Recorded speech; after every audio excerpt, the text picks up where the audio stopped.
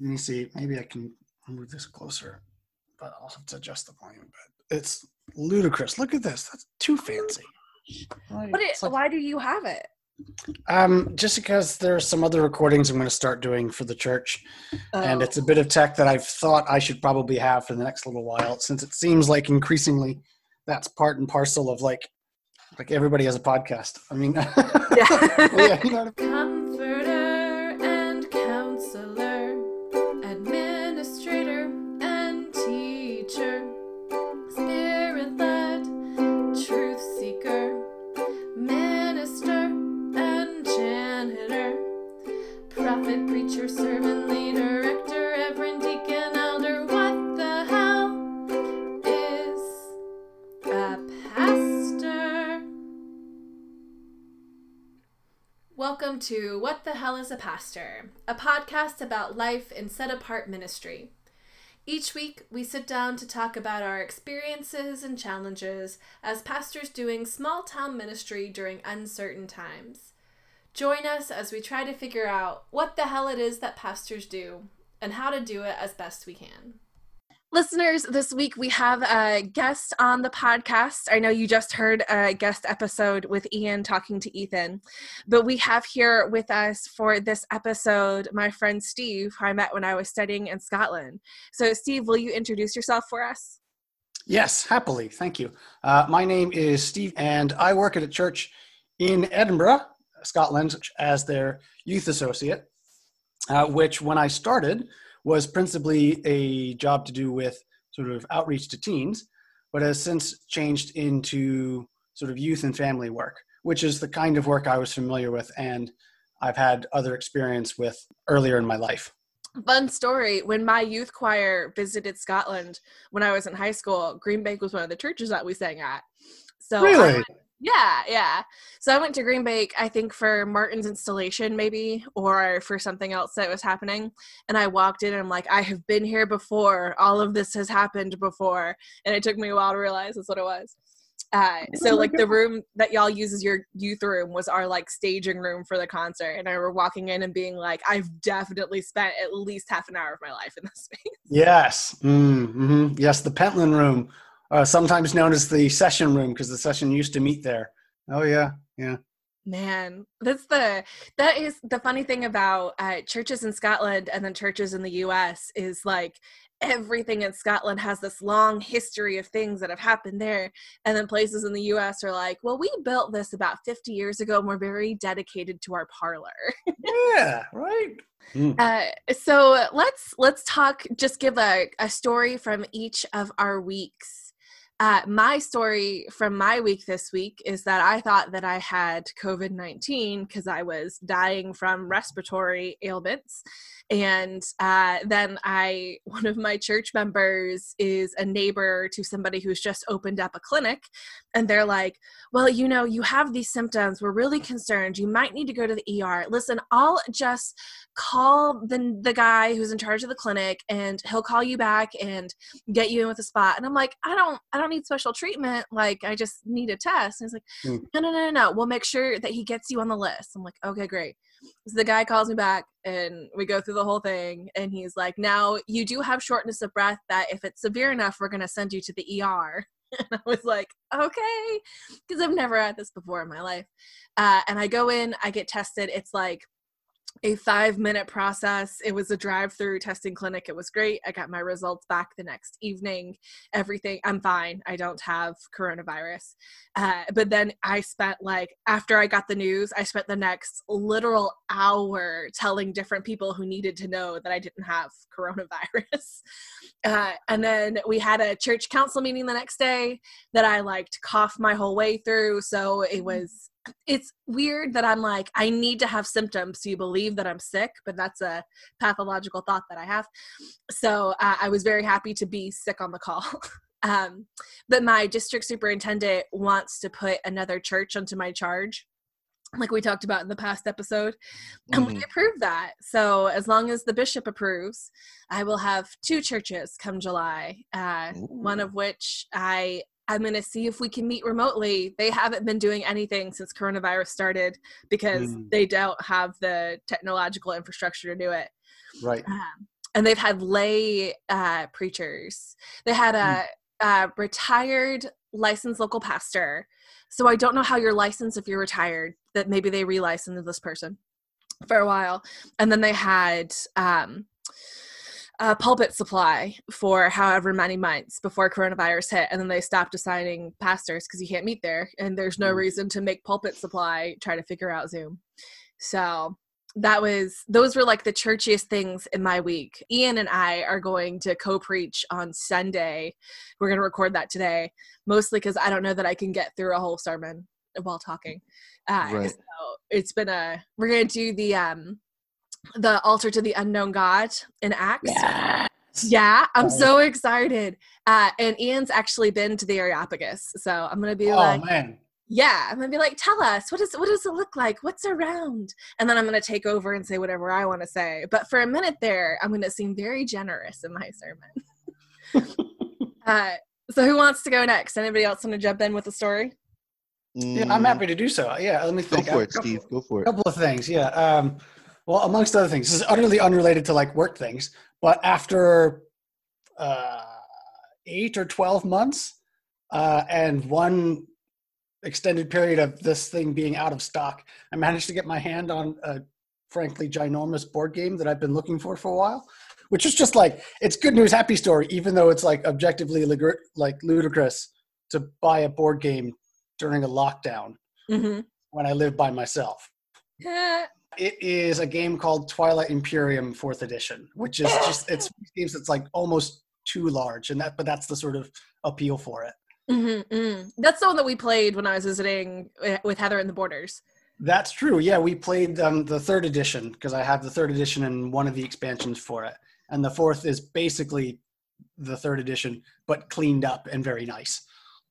Yeah, I'm a fan. We can do a whole episode on like how board games and gaming has become a part of like youth group culture, because we played Killer Bunnies a lot in my youth group, and that was their thing. It's what they wanted to do, and I kept on calling it Exploding Bunnies, and they corrected me every single time because they love us so much. Ethan, do you have a fun story past your check-in with Ian that you did earlier this week? Oh gosh, I don't know if I've got a fun story. I do know that it is the ideal time for me to get out of the church, though, if board game culture is making a comeback in the church, because I hate board games with a passion. I don't hate people who love board games. My wife is one of those people. But like the thought of walking into a youth group and going, "Hey, welcome to our youth group. We're going to play this board game," makes me think, how hot do the girls need to be in order to keep me there? because I'm certainly not there for God. I'm like, well, this is a youth group. I'm not here to meet Jesus, you know. But no, I don't think I have a. Steve, that's a stupid joke that I like to tell, because the joke is that I don't believe in God, but that's the joke. That's just the joke. Well, is this sort of akin with like I like to bait people sometimes when I say that I'm not. Let me get it right, because people would say that they're spiritual but not religious, and I tend to say that I'm actually a little more religious than I am spiritual, and you can sort of see people go, "Ooh, what does that mean?" Yes, I like that too. It's like, well, basically what that means is that I'm not a hippie, but I have no feelings, but I go to church. Yes, that's pretty much right. No, I don't think I have I'm just trying to think for a quick second. I don't think I have a funny kind of ministry story. I'm still packing up. Steve, I'm leaving. I don't know how familiar you are with what's going on in our podcast or whatever. No, I'm not. I just invited him without telling him. No, that's no problem. So Steve, I'm actually leaving being a pastor at the end of this appointment season. I'm going back to school. I got accepted into a PhD program. And so I'm really excited. And so it's at the University of Virginia. And I'm going to be studying. They got a really cool religion program there, and I'm studying it's the Christian theological subfield, and so it'll be really great. Mm. And so I'm taking a break from being a pastor. I've been a pastor for 3 years, taking a break from that. And so it's been fascinating trying to pack up and lead the church and also transition out of the church in the middle of a pandemic. And so a lot of my recent funny stories, if I have any, have been, another person calling me to either wish me good luck or to scream at me. Yay! And sometimes the people. I do have a funny story that's not super funny, but it's funny for me. The appointment list came out and had my name on it. Like it's saying that I was going unappointed. And so licensed local pastor, ex United Methodist Church, to unappointed. That's what the list said. And so I started to get text messages and phone calls from people, from like my colleagues who weren't on Facebook or who didn't see my status, things saying that I was leaving. And they were like, "What's going on? Are you okay? What's happening?" And one of the people that sent me a message is a colleague of mine who, is like super anti-government and anti-vaccine and like spent like the Sunday after our bishop put a kibosh on in-person worship. He posted this big post on Facebook saying that no bishop or government is going to tell him what to do, and he had like worship anyway, and exposes people to danger, and was awful, bad guy. He's a bad dude. And I told him that, like, after he did that, I told him to bash his head against a rock. I was not having it. Anyway, Yeah. he it's a good biblical threat. But anyway, he sent me a message, and he was like, what's going on? Like, why are you leaving? Why are you going unappointed?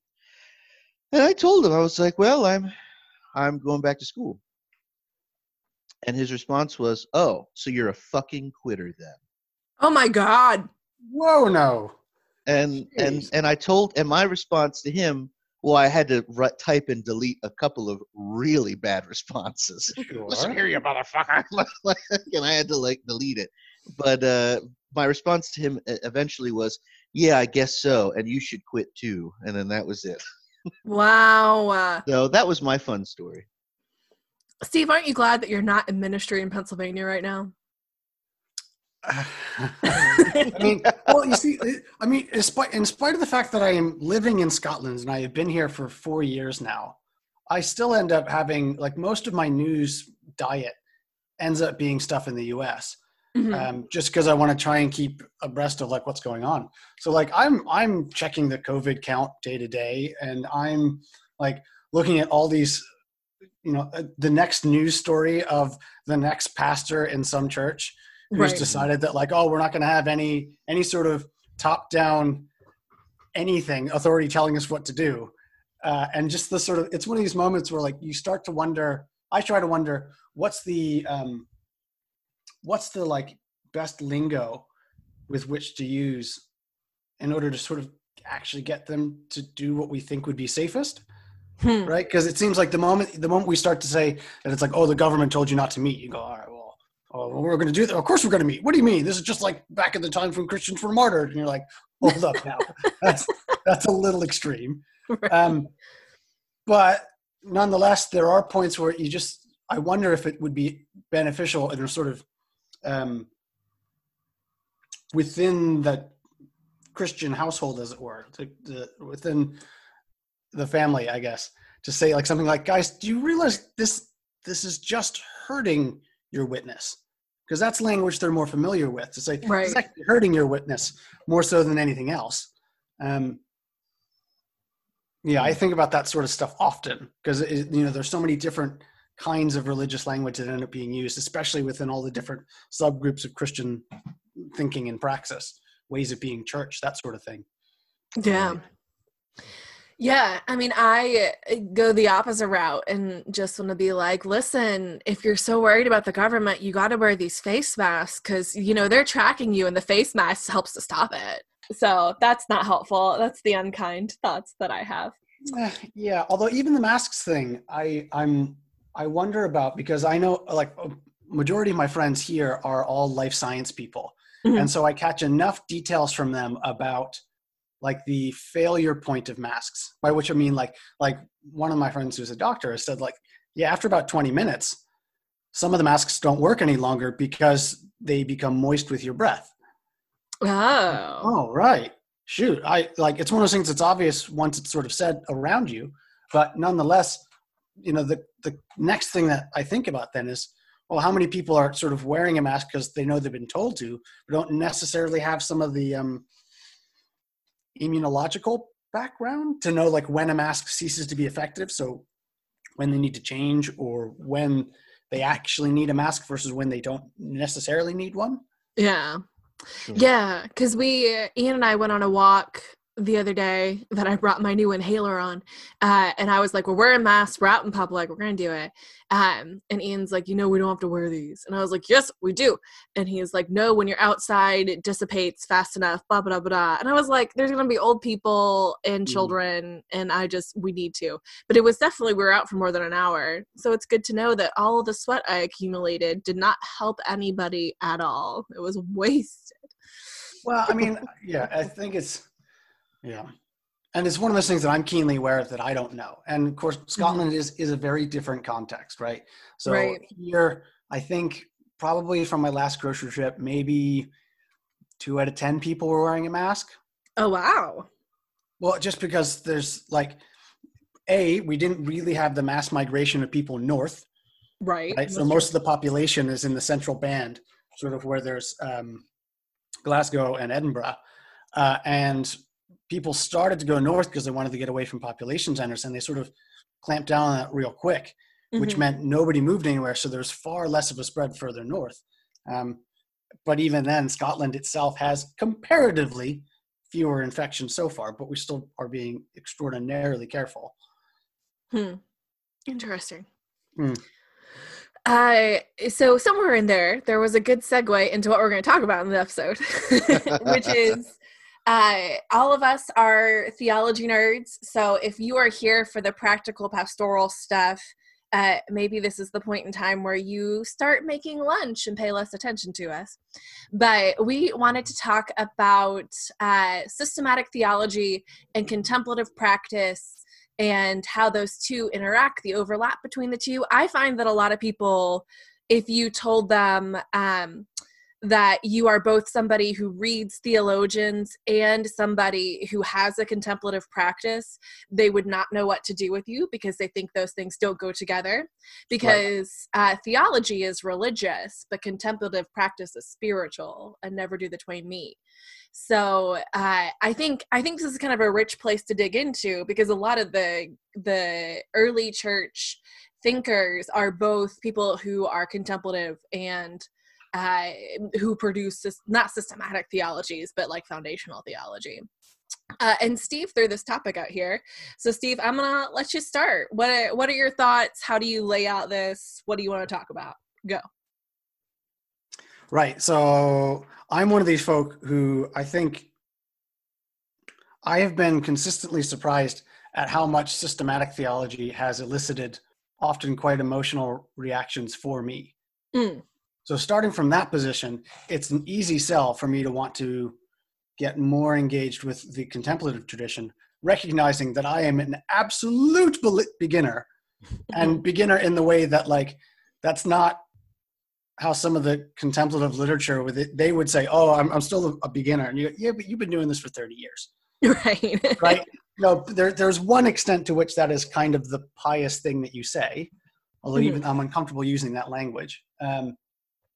But I'm still somebody who's deeply, I wonder at the point at which those two trajectories, systematics and contemplative practice, meet, because a lot of that boils down to this notion that like systematic theology is principally and sometimes exclusively intellectual, with no necessary bearing on how you are in the world.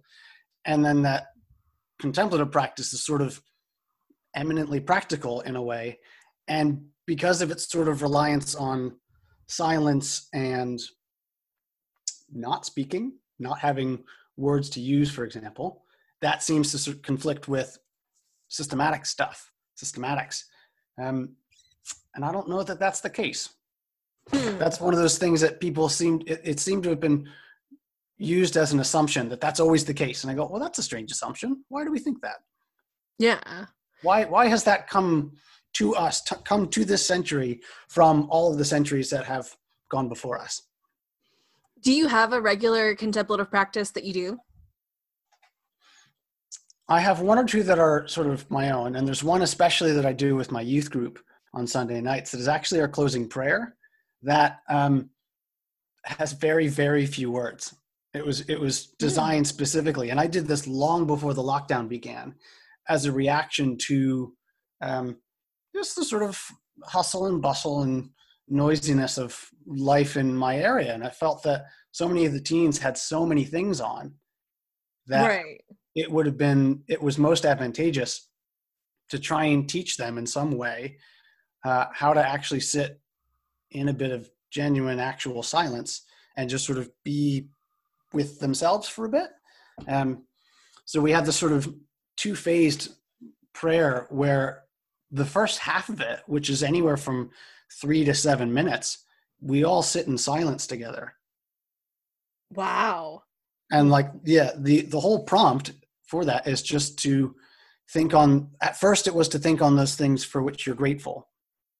But since the lockdown, it's become those things for which you're grateful, those things that you miss, and those things that leave you frustrated. So it gives folk quite a lot of scope to just sort of feel what's going on. And in the second half, I have a sort of segue point that I think is a useful grounding moment. And then we sit again in silence.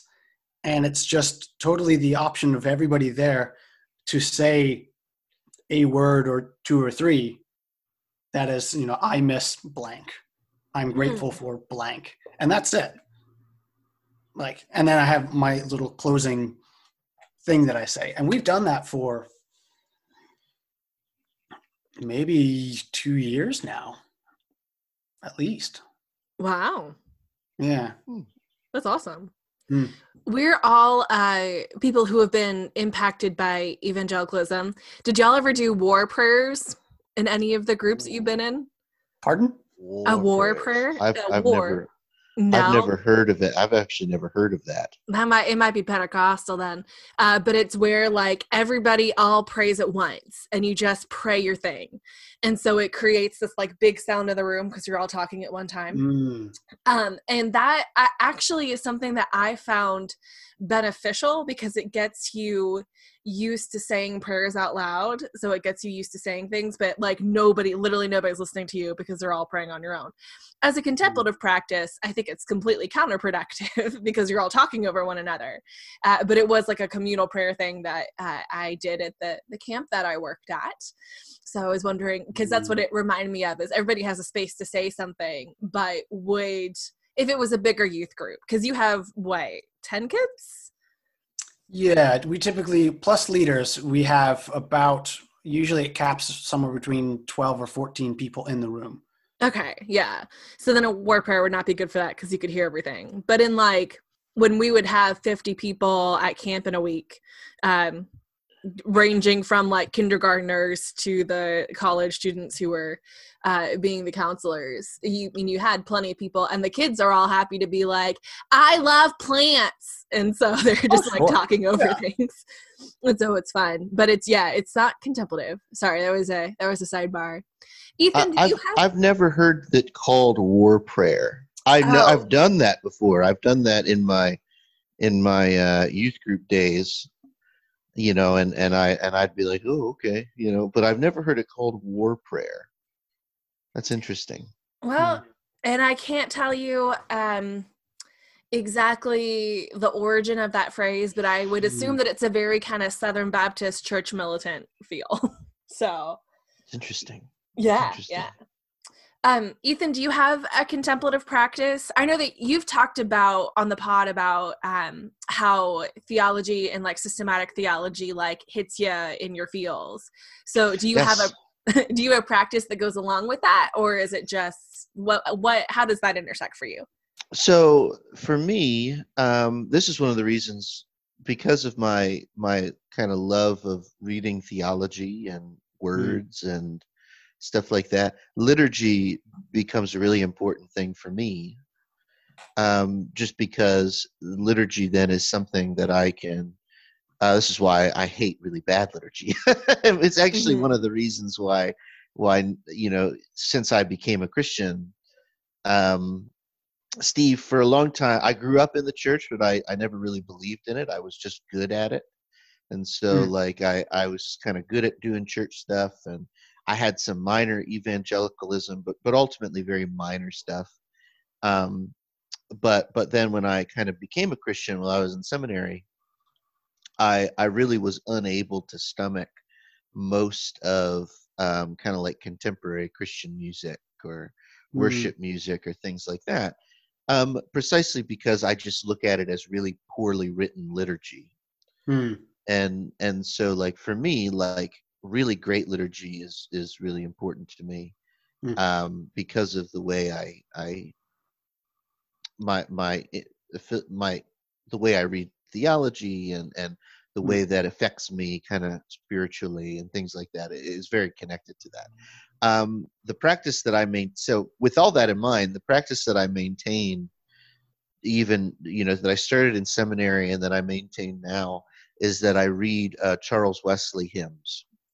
Ooh. Mm. I have Charles Wesley poetry, actually. I have his book of sacred poetry, Ooh. and and um, and I'll take a how that's set up is, it'll he has the poem, and then right above the poem are the scripture verses that he's sort of pulling from, and I'll kind of read all of that, and it takes me 7 minutes maximum, for the whole thing. Mm. And it's a practice that allows me to kind of engage with the words, right? Like, because that's really the kind of the main thing for me. Mm. I'm good at silence. Like, I can sit in silence and think, and I like a lot of that. But yeah, that's what I got. So that's a practice I still maintain. I still do. I like that. Steve, I saw the look you gave me. I wrote a paper on Charles Wesley for church Oh. history. And so it was just like, oh, one of the works that not everybody has on their shelves. That's exciting. Mm. Um, Mm. I love Charles Wesley. I think he's great. I think he was a hypochondriac who was a drama queen, and he gives me life. Oh no, you don't know. So Charles had, we talk about John Wesley having his heart strangely warmed, and that's kind of the beginning of Mhm. method, blah, blah, blah, blah. But Charles actually had his own personal Pentecost before John had his heart strangely warmed. But Charles had it while being like basically in a sick bed. Who knows what he was actually sick with, but this happened a lot with Charles. And so he was coughing, he had a fever, he felt terrible, and there were people who were like coming to talk to him and ministering to him and taking care of him. And he had a basically a heart strangely warm moment on Pentecost Mm. one day before John had his. So it is both like Charles being so extra, but then also like that extraness leading him to that place of emotional connection before John. Mm. And I love that. I like Charles takes the back seat a whole lot in Wesleyan talk, but he's got a lot. He did also ride through the night to prevent his brother from being married one time, and so that's not his best. But also, John wasn't great at marriage, so okay. Yeah, and I think I love both of these things. I'm in a class right now on that's also a research study, but it's on mindfulness practice for Mm. pastors for stress reduction in the United Methodist Church. Yeah. And a lot of it is like mindfulness itself comes from Buddhism, but there are the same type of roots of it are also in a lot of Christian mystical practice. And so we do a lot of focus on the breath. They make a big deal about how breath is very scriptural and they use all of the ruah and all that kind of stuff. Yeah. That I think the first time I heard it was really profound. And then after that, my like very logical brain took over and was like, yes, I've heard this. God gave us breath. We're breathing. We're all breathing together. But then it's like it's sitting in your body and like doing body scans and things like that have been really important for me, especially coming out of the purity movement, because so much of the purity movement was your body is evil, the flesh is evil, ignore your body sends you evil things. And so to like sit with my body and be like, body, you're doing good things and I appreciate you as part of my existence has been helpful. But a lot of the time I find myself wanting something deeper to contemplate, because a lot of this is you start off with the like, you exist, you're there, and that is good and that is enough. And I'm like, okay, good. I've got the first step. Give me the next step. And I know that's part of my inability to get into the spirit of what they want us to do with the practice, which is really to just sit for a little bit. But I need something that's a little bit, I need my brain to be engaged. Otherwise, it's just going to go run circles. But we are supposed to start a walking prayer this week where you just walk and think about walking, and that could be good. So we'll see.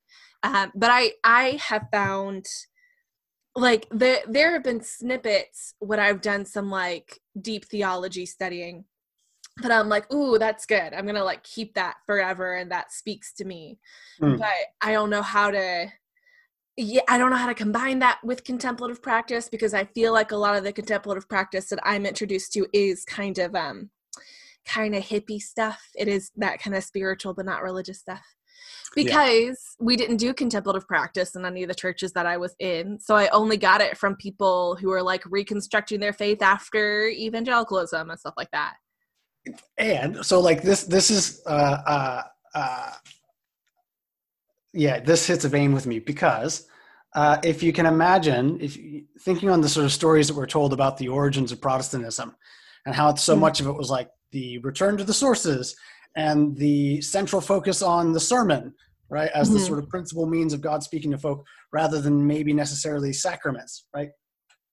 It puts a hugely logocentric trajectory for Protestant churches, which no surprise then that silence in the contemplative tradition is hard for us when we're so used to having like needing words in some way, rather than trying to find the place where you can let go of some of those words.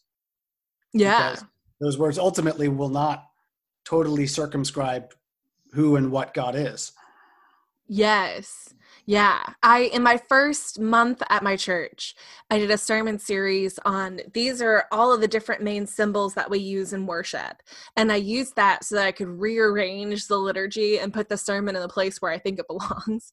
Instead of the sermon being the culmination of the service and the thing that we're all waiting on, I put it back in its place so that we have things to respond to after the sermon. And I don't know that anybody appreciated the liturgical work that I was doing, but I found it really deeply important.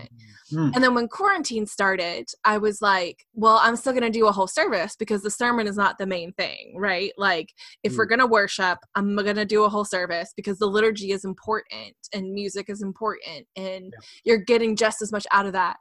But my people were like, we just need a message. So just film a sermon for us. And so that's what I've been doing because I don't know what else to do. So on this sort of same area, so speaking, we got close to talking about sort of grasping and understanding stuff, right?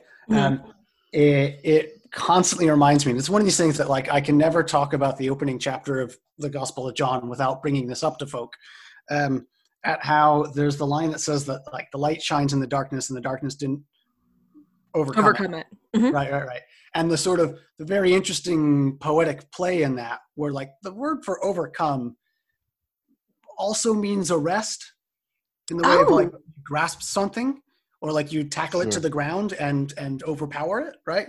So like the semantic range is a bit larger than just a sort of power dynamic of two opposing things clashing, but also includes an epistemological part of it, where like it's not only that it couldn't grasp it and control it, it also couldn't understand it. Yeah. Which has just constantly been, like I said, I can't talk about the opening chapter of John without bringing that one up. I like that. So the thing that I have that is similar to that is for a class I took at Catholic, I read Gregory of Nyssa's Life of Moses, and yeah, right? So good. And it's one of those things where he's doing theology, but he's also, it's almost a contemplative instruction model, because like first Moses sees God in the burning bush. Moses sees God in light. He's following this light. He's following this fire.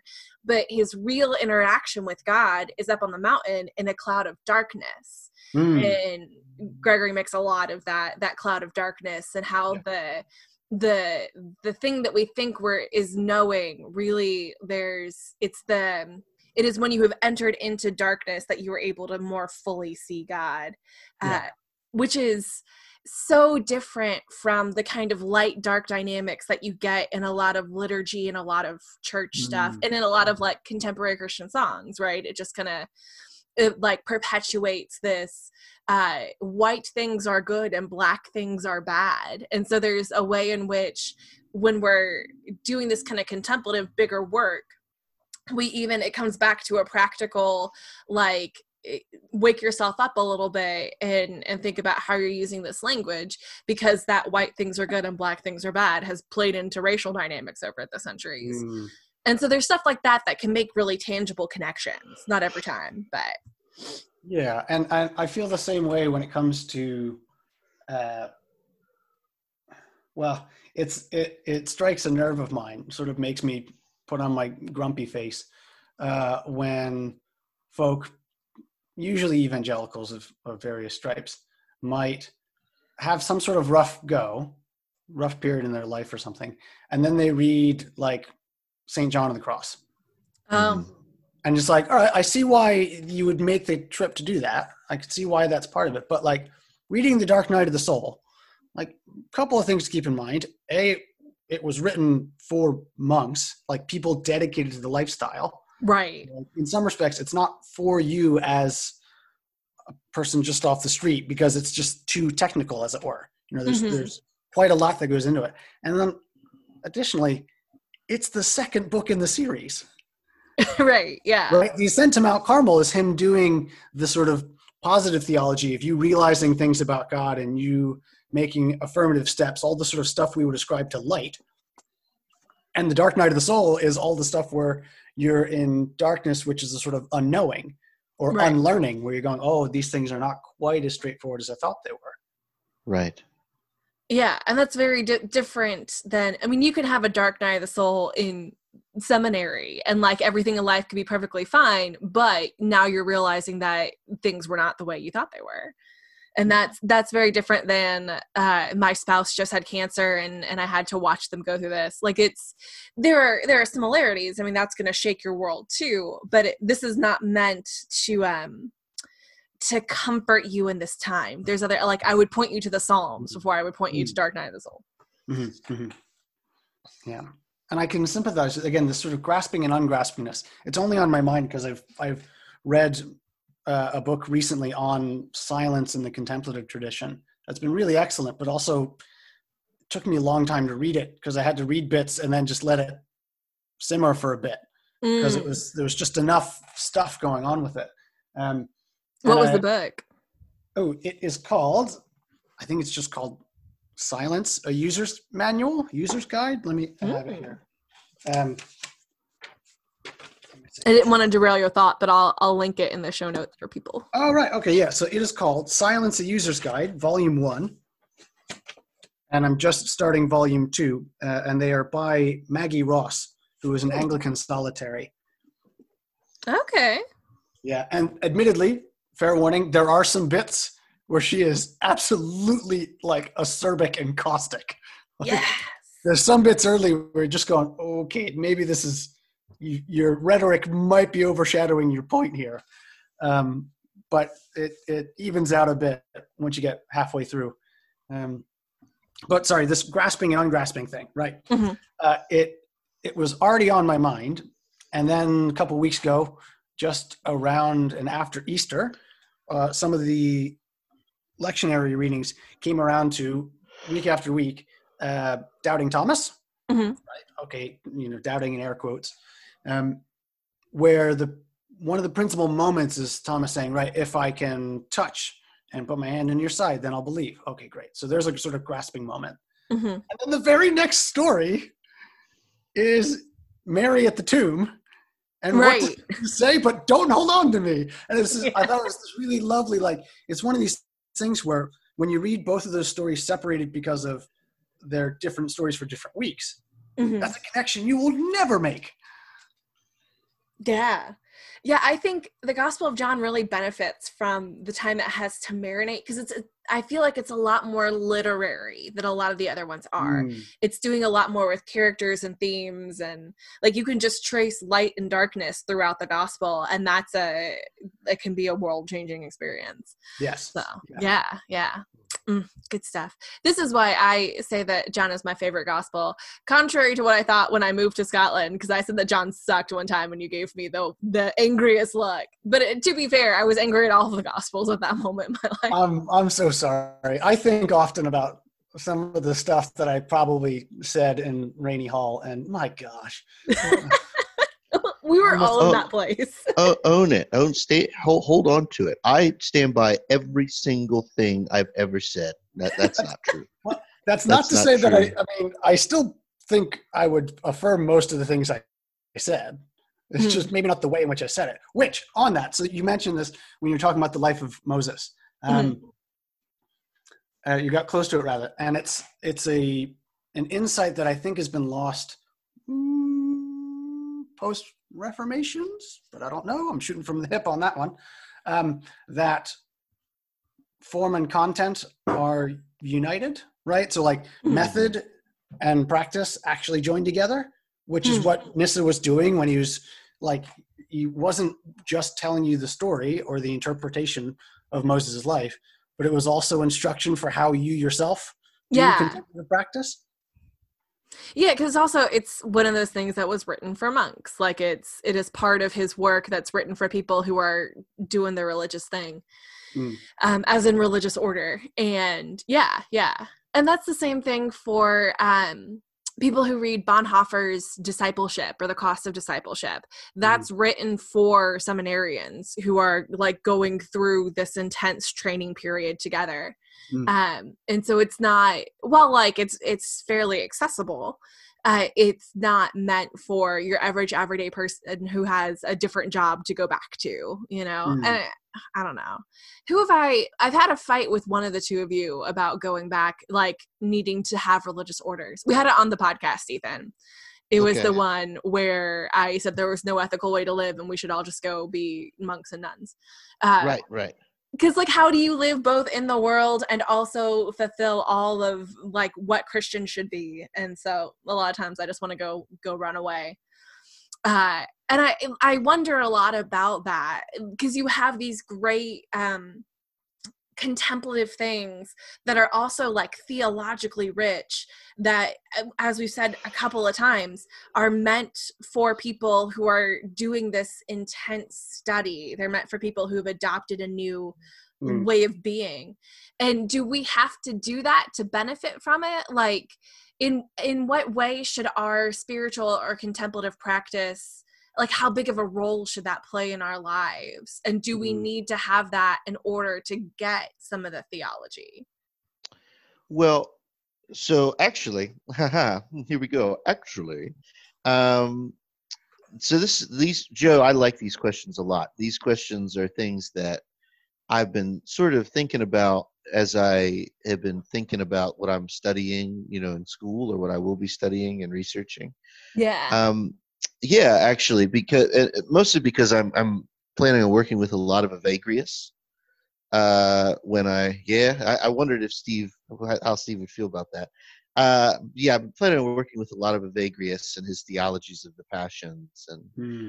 and Steve, I want to draw that stuff into conversation with contemporary thinkers on like powers and principalities, and the Oh, okay. and the way in which maybe these the powers inflict passions on people, Hmm. Hmm. and as part of their MO and part of what they do. Yeah, Evagrius is great for that. Yeah, it's been really great reading him. But what the kind of the other side of it that's making me think is, perhaps a turn towards um, uh, religious orders, or this kind of way of being humans and people that the monks and nuns and folks like that have sort of latched onto. Yeah. It might be the way, it might be something like how we need to uh, um, be in the world now, particularly if powers and principalities really are inflicting the passions upon us. That needs to be something that I now need to take more seriously for everybody, not just in terms of we all need to join an order, but like maybe for everybody. Because I think on the other side of that, I think that all from my reading, and I'm no expert right now at all, but all what um, like these orders are just another way of being human beings. It's a form of being human, Mm-hmm. and so we can sort of say that every human being already does contemplative practice. Like every human being already does um, lives in a particular human order. We're Hmm. already doing that. That's just sort of a part of what it means to be a human being. Yeah. It's just that maybe not everybody is necessarily aware of what order they're in, or how they're doing it, things like that. Yeah. And so there's a sense in which, particularly as I like read a little more about the passions and like kind of think about that, there's a sense in which we've already been trained. We're already undergoing training on how to be human beings now, Mm. and we all kind of are Mm-hmm. and have been. And so this idea of, well, maybe we all need to turn towards religious orders. Maybe we all need to become Amish, or maybe we all need to become, Well, so maybe we all need to become Franciscans, or whatever. I Um, yeah. is really is an interesting point, because what we're really saying is the current way we have been trained to be human beings is not working. Right. Mm. It doesn't really fulfill the coming kingdom. It doesn't promote human I'm going to say prosperity, and I think you know what I mean by that. Like human Right. flourishing is really what I Mm. mean. Mhm. Abundant I, life. Abundant life, right? And so the turn towards um, disciplines, or intentional practices might need to happen, precisely because what we really need is to undergo retraining. Um, Ooh. maybe something like that. I don't know, because Yeah. and so Joe, so a couple podcasts ago, we talked about um, the way in which like some of these social structures. So like we talked for length about gender just a couple weeks ago, but Right. like For with our but minisodes. in our mini show, but like we talk about all these other things too, like stuff that I would call powers and principalities. We talked at length about how one of the things I think is that powers and principalities have this really unique ability to craft human beings, to Mm. like Mm-hmm. create human people, and shape them, and shape us, Mm. and form us into humans, to a certain kind of human. Mm. I think that's really what I'm getting at when I now reflect on what does it mean to be retrained as a human being. Hmm. Because if these if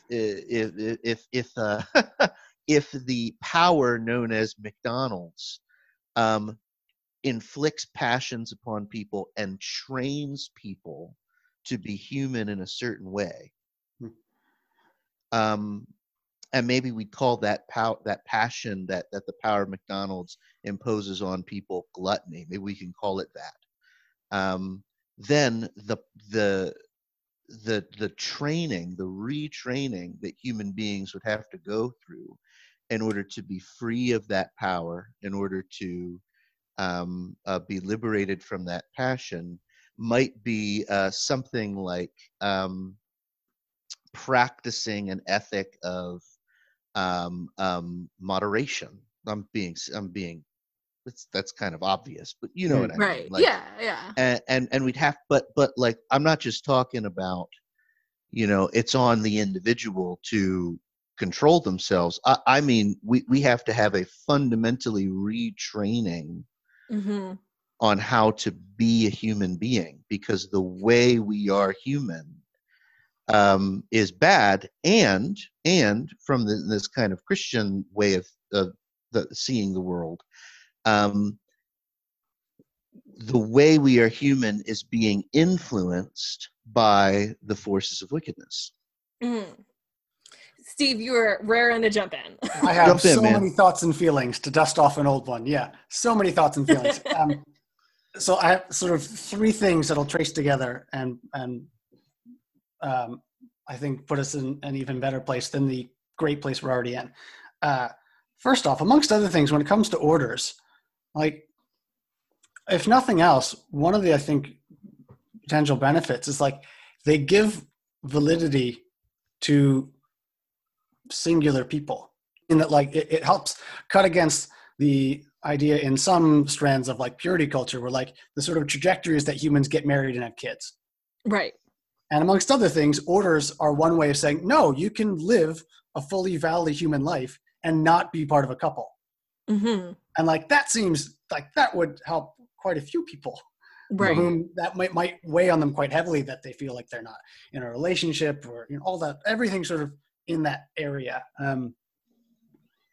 Which I think is it's unfortunate when I see it with some folk. It's a much better solution than the solution the lobster comes up with. What's that? Have you seen that movie? Yeah, you've seen that movie. Oh, the film. Yeah. Sorry. Listeners, if you haven't seen that movie, it's a trip. I'll also link to it in the show description. It is, yeah. Well, so second thing on that, because we were talking about retraining, which I totally agree with and sympathize with. And it brings me back to, again, one of these sort of fundamental realizations I had in my undergraduate, was that like the Greek word for repentance, when you sort of take it apart etymologically, has to deal with changing your mind, which is like the one thing that like is said all the time. You go, oh yeah, repentance is about changing your mind.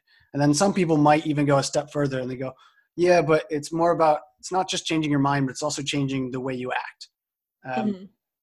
But the step that goes even further after that, right, on the assumption that at the time in the New Testament, the sort of what was in the air was this notion that like the world is changeable and in flux, and mind is unchangeable and sort of stable, right?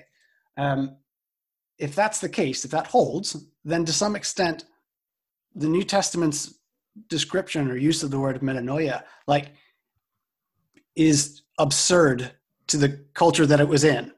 Because they go, well, how do you change something that can't be changed? Mind isn't supposed to change. Form isn't supposed to change. Which, that kind of, I'll say, paradox, but not contradiction, right? That sort of paradox, I think, helps prove the limit for like, oh, maybe why can't mind change? Yeah. Why do we have to say that? So yeah, that keys into this retraining element, or the way I address it with my youth. When we start to talk about Exodus, for example, like the story of the Exodus, the theological point that I start to draw from it is that between the Exodus and the 40 years in the desert, I have jokingly referred to as the great rehumanization because it's a moment of, again, this is on a theological read more so than a sort of straightforward literal read of it. You have God taking a people group who are slaves in a sort of subhuman condition as such, right? They're not free, and taking them out of a toxic environment into a place of, well, into the desert, with all the metaphors that the Bible uses to talk about the desert, so that they can sort of deal with the toxic stuff, right? Yeah. They can sit in that relative silence and try and process and relearn what it means to be a full human, as it were. Yeah, and the gift of the law fits in really well with that, of like, as you come out of a toxic place, you're gonna need new standards. You're gonna need a new way of being. Now it's gonna take you a while to figure out how to live into that new way of being, because it is in fact new. But like, there is a rebuilding that has to happen. Like, that's my big complaint about the seminary that Ethan and I went to, is they're very good at telling you about how to tear apart your faith and tear apart your belief structures, but there's no scaffolding to build back up upon. So you just leave with all the pieces. And like, systematics is supposed to kind of help you put that back together, but I don't know that it's given the attention that it needs to do that. But like, I think you need that. I think if you're going to tear something down, you have to be given help and guidance in a way of building it up more sturdily. Otherwise, you don't know how to build. You just know the pieces you have now. You know, it's Anyway, yeah. But I like that. I like the idea that like 40 years is necessary, because we think that, oh, we've dealt with the bad thing and therefore we're fixed. But no, there is a process of retraining yourself without whatever it is that had been causing you harm. And that's why I think you hear a lot of that in therapy too, is that like, you have to be patient with yourself. And it's not just, you can't go to one therapy session and you're cured. You have to realize what you need to do. And then there's work to do to build yourself back up. I mean, I think about the parable of Matthew where, you get rid of a demon, and you sweep your house and you get it clean, but you haven't put anything else in there. And so the demon is just going to come back with more friends to a cleaner house. And so there is both the uninstalling of what was there before, and then the reinstalling of something good. Like you need to have that. And that is retraining yourself. It is putting in a good practice in the place of the other one. That's why like white knuckling quitting alcohol is so hard, because it's fulfilling a role in your life. It's got something that it's doing. And until you have something that replaces that role that alcohol plays in your life, all you're going to be doing is try and roll hard not to have a drink when you want one. And you really need that thing to fill the space that alcohol was filling. To go all program on people. Yeah, no, and I that all makes sense to me. That all seems consistent and follows and is accurate. But it's still, I'm also reminded, so Joe and I were both in a science and religion program. What a program that was, right? Gosh. It was excellent. I loved every bit of it. But it's given me tools and ideas that I'm still unpacking and figuring out what to do with them. And you even had a master's degree going into that program. Like, you had done studying this stuff before. Whereas I was coming from my undergrad in astronomy and like had never written a paper longer than 11 pages. And that one was on the music of Oklahoma. So we got to this at very different places. I had to learn how to read scholastically and theologically while doing all the same type of stuff. So if you're unpacking things still, I feel very, I don't know. I feel a lot better about the fact that there's stuff from that I'm still confused about. Well, good. I'm happy that that's the case, that makes you feel better, because it's for example, amongst other things, it's like some of the back and forth I see in at least the Gospel of John between like Jesus and the authorities, Jesus and like the Jews, which is unfortunate when we start to put a lot of the anti-Semitic stuff there, because that does not belong in that from its context. But there's almost an instance where like you have Jesus not only restoring people back up to where they should have been, those who are marginalized being brought in, but also taking the people who are too large for their place and cutting back to be like, no, what are you doing? This is ludicrous. Stop it. Right. I'm going to empty out the court of the Gentiles. And they're like, oh, okay, right. Very intense. And, where was I going with that? Sorry, the science and religion-y thing. Oh, yeah, I wonder the extent to which, when we talk about retraining and repentance and all the sort of Christian lingo to do with that, what connections that actually has with sort of later developments in scientific method, for example, about revisability. Yeah. Like, where did that come from? It seems very interesting how much those ideas play together. So that I think it's ultimately a lot.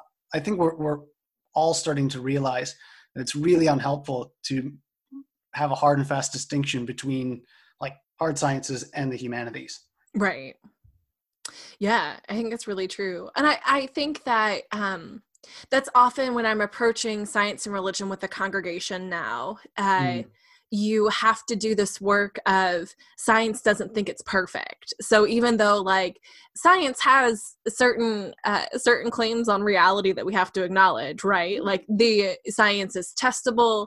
Science gives us new insights. Science leads to medical science, which helps keep you safe during a pandemic. So listen to them.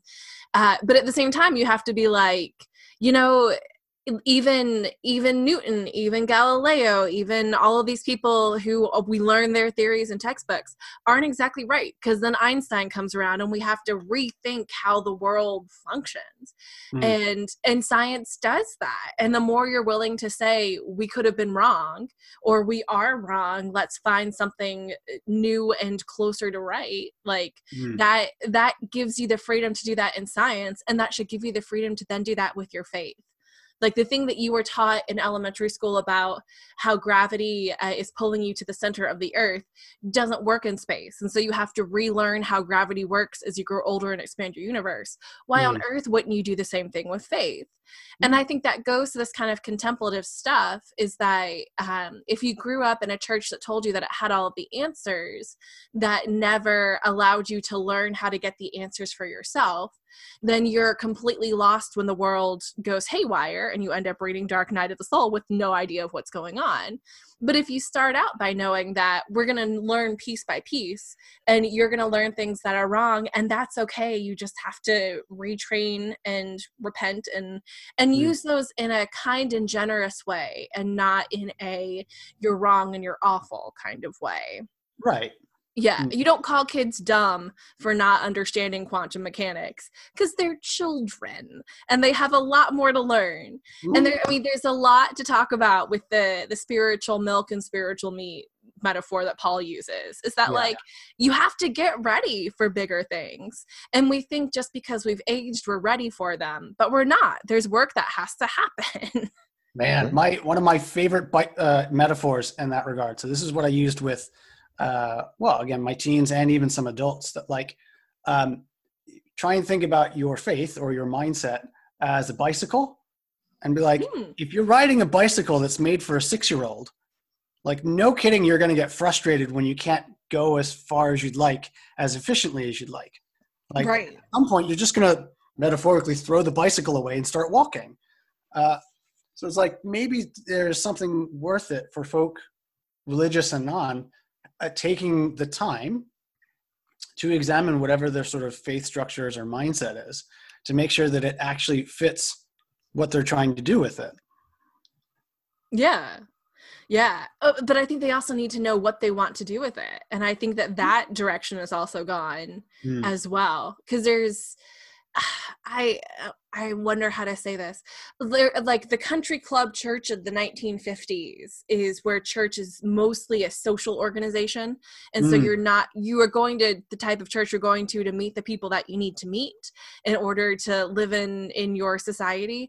But that has very little to do with growing in Christian practice and being a better disciple and all this kind of, when people talk about church growth stuff, they talk about growing disciples over and over again. And growing a disciple is not just getting people to read through the Bible or come to more church meetings together.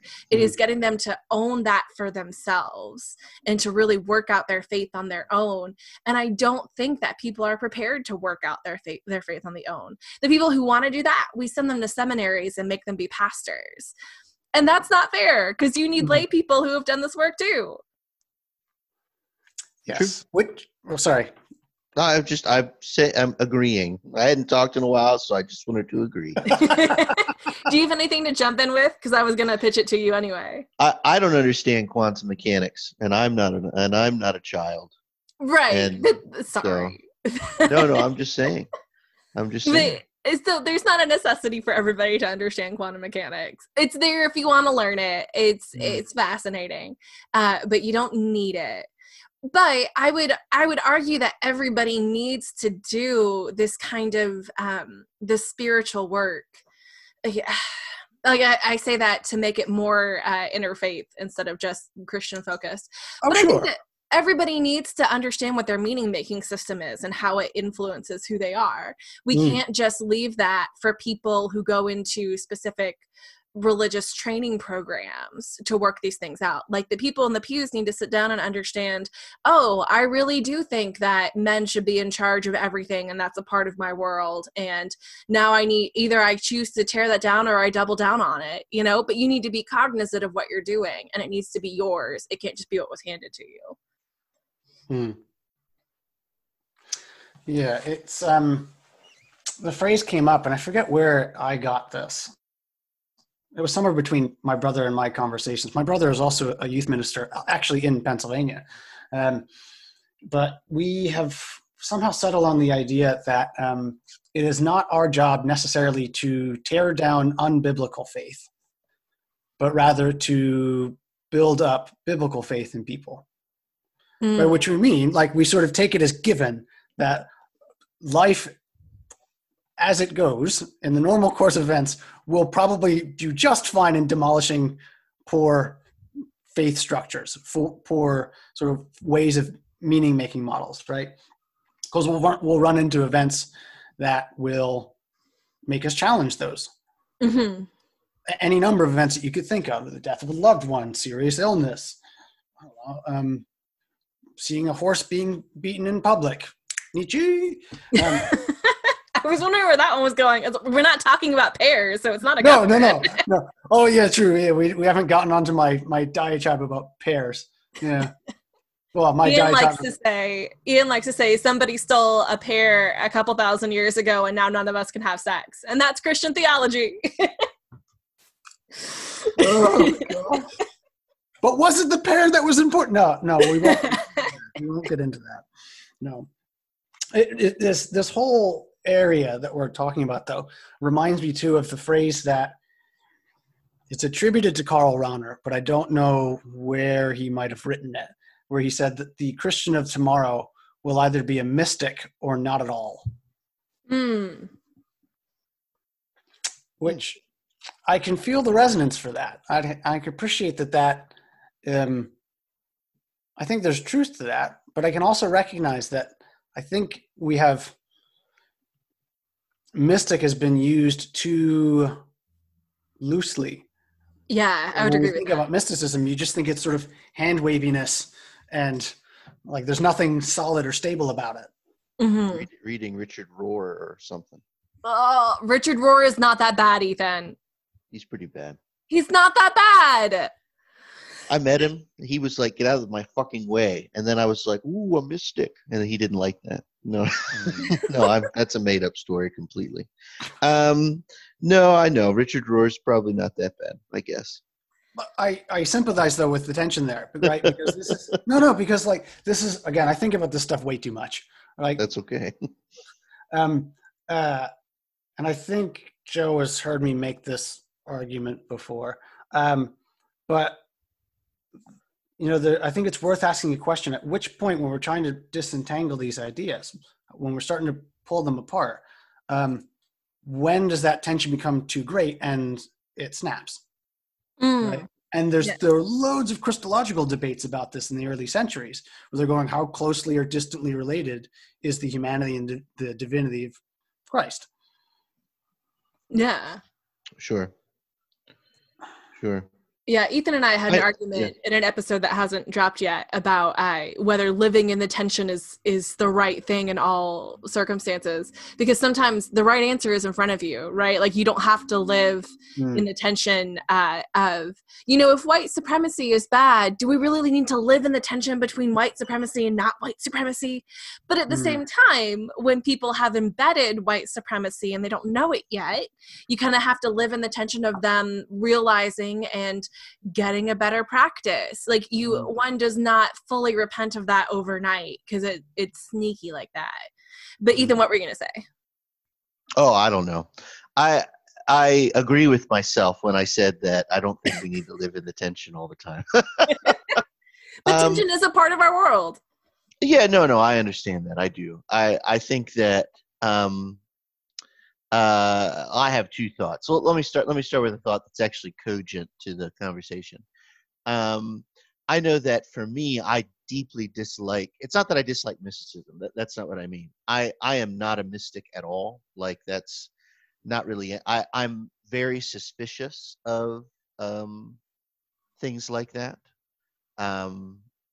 Personally, mostly because not because I think that we can all arrive at perfect knowledge of God using reason. That's not what I think. But I tend to find a lot of mystics, the difference between a lot of really popular kind of contemporary mystics and me is a really good publicist. And so I tend to be like, oh wow, you got some real good PR representatives, to really sell people on the witchcraft. But which is, I guess my own problem. But like I tend to be more interested in honest reflection and well-reasoned arguments, and not and like moral and ethical and affective. Like it's not that I'm against affective conversation or arguments, but I am sort of against a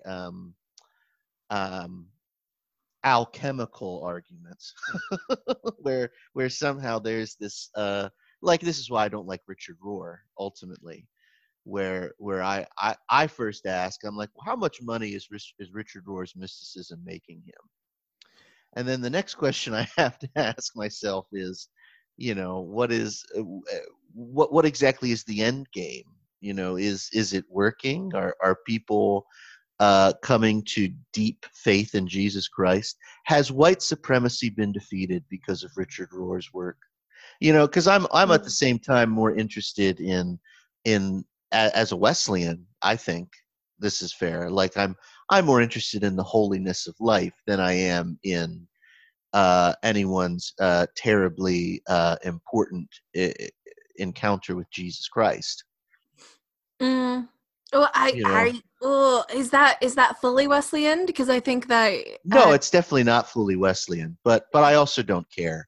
You can't leave it and then throw it away. What just happened? What do you mean? What just happened? So like for me, like I there's a person in my life who loves Richard Rohr. That's not why I don't like Richard Rohr, but reads a lot of stuff like that, and for this person, if for her entire thing is I want to know the divine in more and more intimate ways, just more and more and more. And I respect that. Like, I want to know God deeply. That's a big driving force in my life. It's why I love theology. It's why it really hits me, and why I read silly books on Schelling like I did last night for no reason other than who is Schelling? I saw this tweet. He's a German idealist philosopher. He's a contemporary of Hegel. Oh. Yeah. And the only reason I wanted to read Schelling was because Bulgakov quotes from Schelling, and I love Bulgakov, and it's just all weird. But this woman who's in my life, who speaks this way, also is totally fine with her husband being a multimillionaire. What, a multimillionaire? I do, and is also totally fine with questioning things like vaccines or whether or not, poor folks should be assisted by the government or, stuff like that. And so for her, like, I look at that and I go, okay, well, who cares? Who cares if she considers herself a mystic? Like, who gives a crap? I don't care. Hmm. And now we can say, maybe a corrective might be, well, has she really met God? And I'm like, well, of course she hasn't. Well, of course she hasn't really met God. Like, but Well, then who again, among us has? but okay, then let her go. Why critique her? This is where Joe and I argue, Steve. This is the thing. Like I guess we could. One of our alternative titles to our podcast is liberal shame. Oh my God. That's one thing in which we feel bad for feeling good about ourselves, and then the other. Augustinian. Sorry. Yeah, exactly. And then the other thing that I sometimes toy with is we could just rename the podcast "Who's to Say," the podcast where we critique nothing but ourselves. Well, that's all we can do, right? Judge not, lest ye be judged. So you're right. The church should have no political opinion. You're right. So right.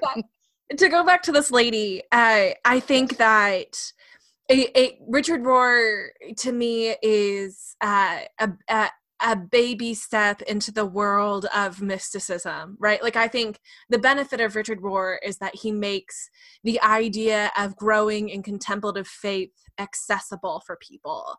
And so I think that you can have, Richard Rohr is like peanut butter toast, right? Like, you could have Richard Rohr every single day. Peanut butter toast. I love peanut butter. No, I do too. It's fine. But if all you ever learn to make is peanut butter toast, then you don't understand all that there is out there that you could be having. And so the corrective for her is not to bash her desire for something deeper. It is to introduce her to other voices besides this one person. That's a big complaint against Augustine, right? Is that if Augustine were just one person in the Christian canon that we read from the same amount that like people read from Gregory of Nyssa, then it would be fine. Like, you would be like, okay, you got some weird thoughts about sex, but like, we'll handle it. But instead, Augustine is this giant and we don't hear these other voices. And so we get shaped into even the malformed parts of Augustinian theology. A giant for us Protestants. Yes, there we go. Yeah. Thanks, Luther. So sorry. But really, who's to say? Maybe it's okay he's a giant. I don't want to critique Augustine too much, lest I be judged. Fucking God. That's not what I mean. I think it is fair that because we end up conflating. I think it ends up being conflated quite a lot. Where people who, for example, would want to bash Augustine's influence, right, and just be like, oh, and they sort of shake their fist to the sky about how much influence Augustine has had over the course of the tradition and the Western canon. But that is actually a different thing from just the bare fact that Augustine is a figure.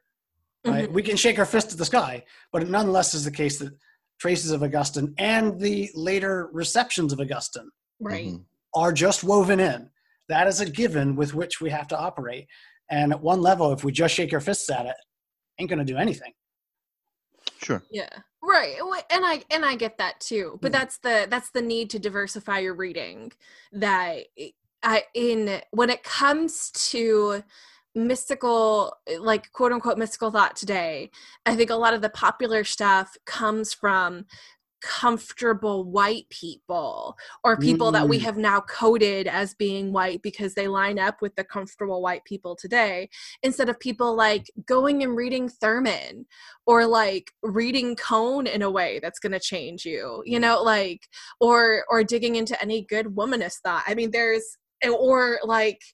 There are contemplative practices from people in very different situations that if you read them, if you engage in them, if you let them change you and let them change your practice and call you to repentance, then like that's gonna do great stuff. But I think you have to do that in order for it to really sink into your system and not become something that you just shout about on Twitter, then you need to sit with it in a almost contemplative kind of way. You have to chew on it. And I think that people who want to raise up these voices on the margins aren't really willing to sit with these voices on the margins because they're going to make them uncomfortable. Yes. Which is like, so when I make the pitch to people about reading older figures in the Christian tradition, I'll usually say something like, why don't we read some of these old, dead, not actually white people? Yeah. Because there's loads of them.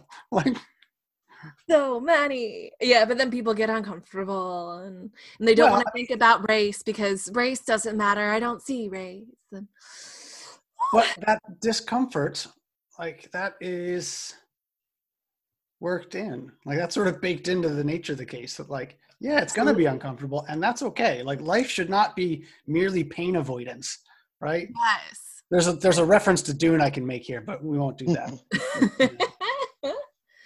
Yeah, no, I think that's true. And I think that maybe to kind of have a last thought, because you've been talking for an hour and a half, people avoid systematic theology because they think it's going to be painful and they think it's going to be more than they can handle, and so they don't dig into whatever is there. Just in the same way that a lot of people don't want to sit with themselves because they don't want to think about the pain that's there too. And a lot of the shallowness in our faith comes from our lack of a desire to interact with difficult things. And I think one of the first steps you have to do in growing in discipleship is saying that I am willing to encounter difficulty and I'm willing to encounter pain because I know that this must be felt and dealt with and engaged with. Otherwise, I'm just going to stay here on my tricycle. That's not going to get me anywhere. Right. Mm-hmm. Yep. So what we're saying is we need to try harder on everything. No. That's no, I'm not trying to be patronizing. like that I'm not, I promise. Like that we need to try harder to engage with our faith and with the way our faith interacts with, ourselves and other people, and that, we need to be mindful of it. Yes, I promise I'm not being silly. Oh, okay. That's a big thing for me in therapy, is that my solution to every problem is just to try harder, when the solution to some problems is to stop trying for a second so you can figure out what's going on. And sure. This is why I'm uncomfortable with a bit of the language too, of trying harder with it, because amongst other things, that rings a lot of bells in the back of my head to do with everything surrounding works righteousness stuff, right? Works righteousness talk, where it seems like there's maybe it's more accurate to say that we need to have a better sense of our intention with the spiritual life, and that intention being followed through on, yes, but recognizing that there's something to not only our attempts to grasp at a deeper spiritual life or grasp at the nature of God, but also to be willing and to learn how to let go so that we might receive from God in God's self. Right? Yeah. If we're too busy trying to hold on, then we're not going to be able to we can't be given stuff because we're trying to hold on too tightly. So it takes a bit of unknowing, unlearning. Yeah. Yeah. I think that speaks of it too. I think it is both, to use that the phrase that we heard all the time at Wesley Theological Seminary, you have to be intentional about things and be authentic and genuine about it.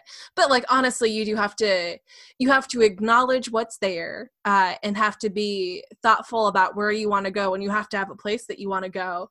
But on that ongoing, like, lifelong journey to knowing the fullness of God, there are both periods of striving forward and reevaluating and doing things, and there are periods of sitting still and receiving, and both of those are good things and both of them are necessary. It's almost like there's a tension that we have to live with. Yes, but with that tension, so this came up earlier, because there's tension of two things that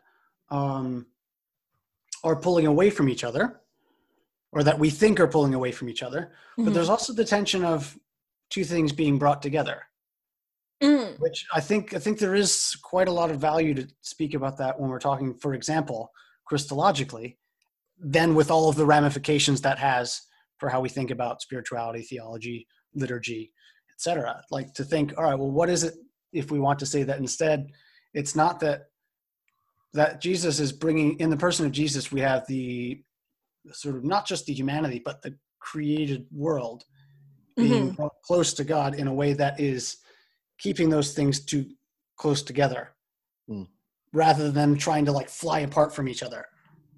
Right. And like in that is where salvation is, which I think is whatever we mean when we say salvation. Oh yeah. Well, yeah, that's another episode. Oh man. But I like this. I think this was a great conversation. Thank you. Yeah, we're gonna have to have you back for we can have more other theology talks, because I would love to talk about salvation. It would be good. I don't think we've done a minisode on salvation fully yet. So yeah, I don't think so. All right. Well, Ethan, do you want to sign us off? Sure. Friends, this has been another episode of What the Hell is a Pastor? We are Ethan, Joe, and Steve, and we will see you next time.